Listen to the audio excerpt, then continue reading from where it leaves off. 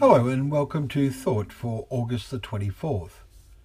Our readings are 1 Kings chapter 19, Jeremiah chapter 45 and 46, and 1 Corinthians chapters 4 and 5. And our thought is, what are you doing here?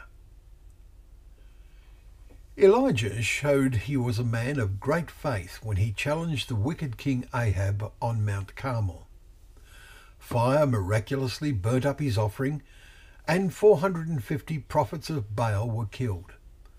Then 3.5 years of drought came dramatically to an end.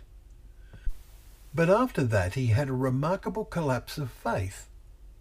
Could it be that after the remarkable climax of events on Mount Carmel, he thought everything was going to be easier now, and his intensity of faith in God while on the mount relaxed?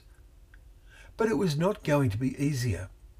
In today's chapter, 1 Kings chapter 19, when Jezebel declares her intention to kill him because he had caused the death of her 450 prophets, Elijah's confidence in serving God suddenly collapses and he runs for his life.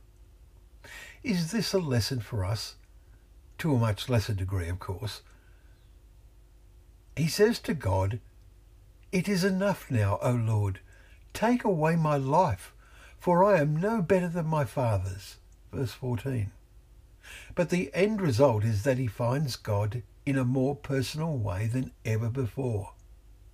First, food is miraculously provided for him, and after 40 days, interesting that it is the same period that Moses spent on the mountain with God, Elijah comes to Horeb, the Mount of God, verse 8, where Moses had received the law. He lodges in a cave, we read in verses 9 and 13, and he hears a voice, "What are you doing here, Elijah?" And he experiences the awesome power of God. He thinks he is the only faithful person left in Israel and is told there are 7,000 in Israel who have not bowed the knee to worship Baal. Verse 18. And as he hides in the cave, there is a strong wind, strong enough to break the rocks, then an earthquake, and then a fire. Awesome. It is rather parallel to God's judgment on the world at the end of this age, when Jesus is about to come. How soon is that? Very soon? We must each ask ourselves, what am I doing here? Surely there is still some work to be done for the Lord.